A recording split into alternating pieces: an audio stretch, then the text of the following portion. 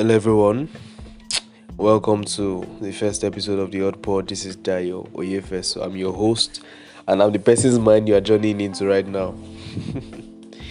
Today we'll be talking about the story of Zero. That's very weird, right? Just like the name of the podcast in the first place, the Odd Pod. The story of Zero and how can you get something from nothing, or how you can get something from nothing. It's a story of a number that is regarded as the most irrelevant and less important, of the entire number system. Zero represents an absence of a value, and yet it allows us to create large numbers without creating new digits. That's really crazy, right? That I can look at a number and I can increase the value of that number. I can increase the worth of that number by just adding a couple of zeros to the back of the number. Zero that is considered irrelevant, right?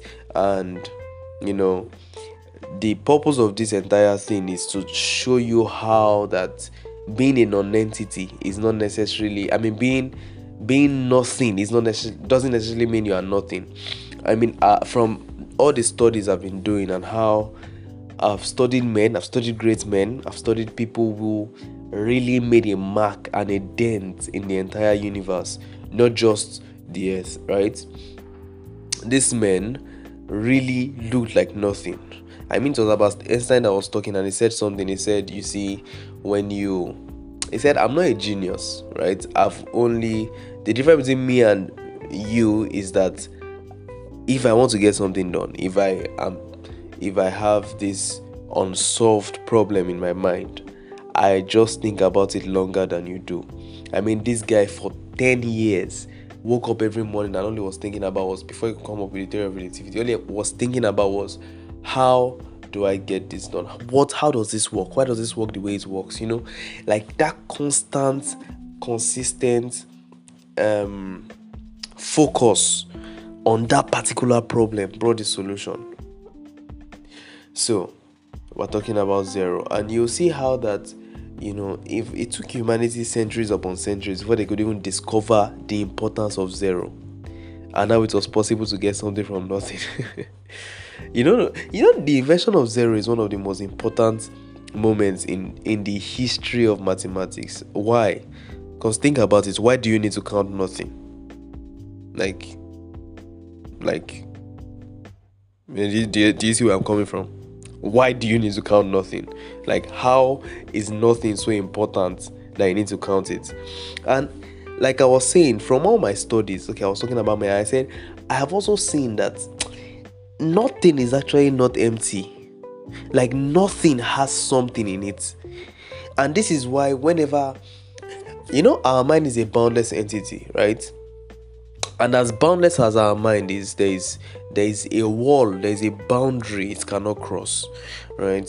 So when you begin to think about the fact that in the beginning there was nothing, before the beginning began, right?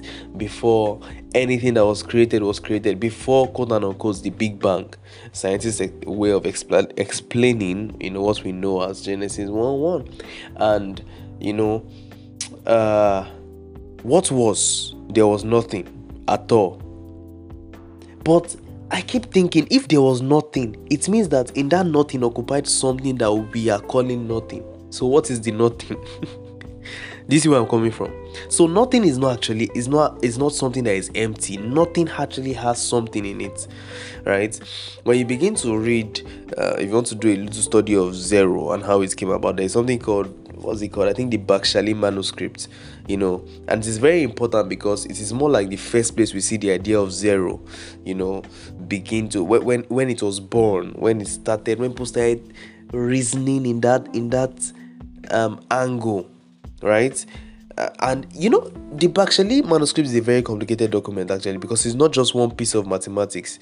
It is like many pieces written over centuries, right? And not that I've seen it before, but I've heard mathematicians talk about it, and my God, so, and if you're a mathematician, you would know that Zero is like the cornerstone of calculus, right? Imagine removing Zero from the binary system. Would all just cry. All the inventions we see now seeds upon the fact that zero was created, upon the fact that zero was discovered. Sorry, not created. Zero was discovered. And I for one can't imagine what will happen if zero was not even discovered. If nobody knew that zero exists. Like, think about it. See, the idea of zero is very ancient. It even dates back to the time of the Babylonians. So it dates back to the time of the Babylonians. When you begin to see, read the Bakshani manuscript, you see that they represent zero with a dot, right? And that dot means they are trying to say that there is nothing here. Like, this thing is nothing. Oh God. You see, in numerology, or how do I pronounce this now? Numerology, right? Or in the story of numbers, let me put it that way. Zero is the beginning. It is like the symbol of numbers. It symbolizes the root cause of everything. That it is the beginning of the beginning, when beginning had not begun. Zero. If we go into the mathematics terms, where you'll see that zero over anything is zero, yet anything over zero is undefined, that can be explained, right? Imagine having zero in itself and infinity are similar, right? In fact, they are the two most. If left to me, I'll say zero is like the eighth. Okay, no, Einstein said compound interest is the eighth wonder of the world. Then I'll say zero is the ninth wonder of the world, because when you sit down to do a study of zero, of how it came to be, of this phenomenal number, and you see, the zero is like a similitude. It is in similitude with men, right? We all came with something from eternity, right? We are beings of creativity and innovation, and we all need each other, right? We need to see like that there is something about Dayo, and there is something about me. And for me to be able to see the full potentials of what is in me, I need what is in Dayo. And for Dayo to be able to see what's the full potentials in me, in him, he needs me. Does that make sense? So you see, everything just revolves around the fact that we are zeros. We came from nothing. And it is easy for me to understand because I am a designer, right? And so every time I open an empty canvas, I open an empty artboard or a workspace, and I'm just looking at it, it is always funny to me how I can create something phenomenal from nothing at all. I'm just playing with shapes and lines and curves and circles and typography and contrast and colors, and all of a sudden I come up with something so spectacular, something that is called a masterpiece. Or well, that I call a masterpiece, because think about it, whatever a master does not approve cannot be called a masterpiece. Write that down. Jot things down so you can take things away. Okay, so yeah, as a designer, it is easy for me to understand how you can create something from nothing, right? We are beings that emit creativity. We were born from creativity. We were born into creativity, right? We were born with creativity.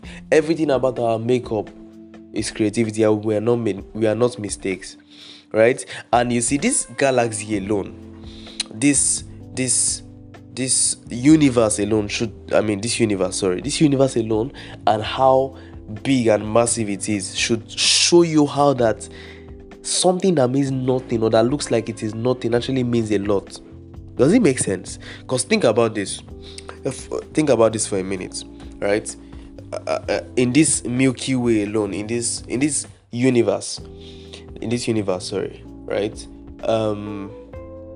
In case you are thinking there are just 9 planets, there are no 9 planets. So there are more than 9 planets. If you are still thinking there are 9 planets, you are probably underinformed, or that information is not complete. You need to do a little more research. Does it make sense? So yeah, go and do more research. You'll see there are planets, as in planets with the S, like multiple S behind it, right? And you'll see You don't even want to know how many Earths can fit into the sun. First of all, don't even just ask a question: how many Earths can fit into Jupiter? And think about how big the Earth is, and think about what you look like if you come out of the Earth. I'm sure most of you have seen, I'm sure you've seen like space movies. I mean, all these movies are where they go to space, and you've seen how they look like ants in whatever in space, and that's just beside the Earth, right? So you can imagine how massive the Earth is, and now imagine how massive the entire universe is. And this is our universe, by the way, because some people believe in the existence of a multiverse. Well, I won't tell you where I stand with that, but all I can say is I know we are not alone. So yeah, you can see how big the universe is, and how one person is just like a pinch of salt. Imagine Isaac Newton. Imagine the discoveries he made. That guy literally is like the father of physics. Imagine the amount of theories he birthed. I mean, without Newton, so many things we have now will not have it. Like, there are men who have lived like that. Men like Nikola Tesla. That man, I believe that this world has not repaid him. Humanity owes that man a huge debt, because the invention he made is crazy. From when you begin to see and listen to Nikola Tesla talk, when people, they people like to do research now, and Tesla at a very young age started seeing flashes of light.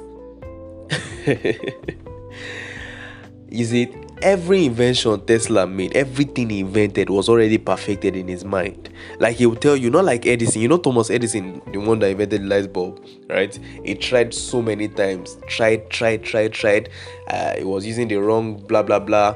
And so it was melting it, until he finally found the perfect thing to use. He tried, like the popular, like what we know, 99 times. Let's just go with what we know. He tried 99 times, Abby. Until he got it finally. So yeah, so unlike Edison, Tesla, everything he wanted to invent with razor sharp precision, he said he had simulated it in his mind. It was already perfected in his mind. Imagine a man like that. So you see, men like this that have lived, and that when you look at them and you see how small they look compared to how big the universe is, that should actually teach you a lesson. You should actually see that something that can be considered a zero, or that can be considered as it doesn't exist, can shift things even in the entire universe, right? Imagine Einstein bringing theory of relativity, and yet he has not gone outside space.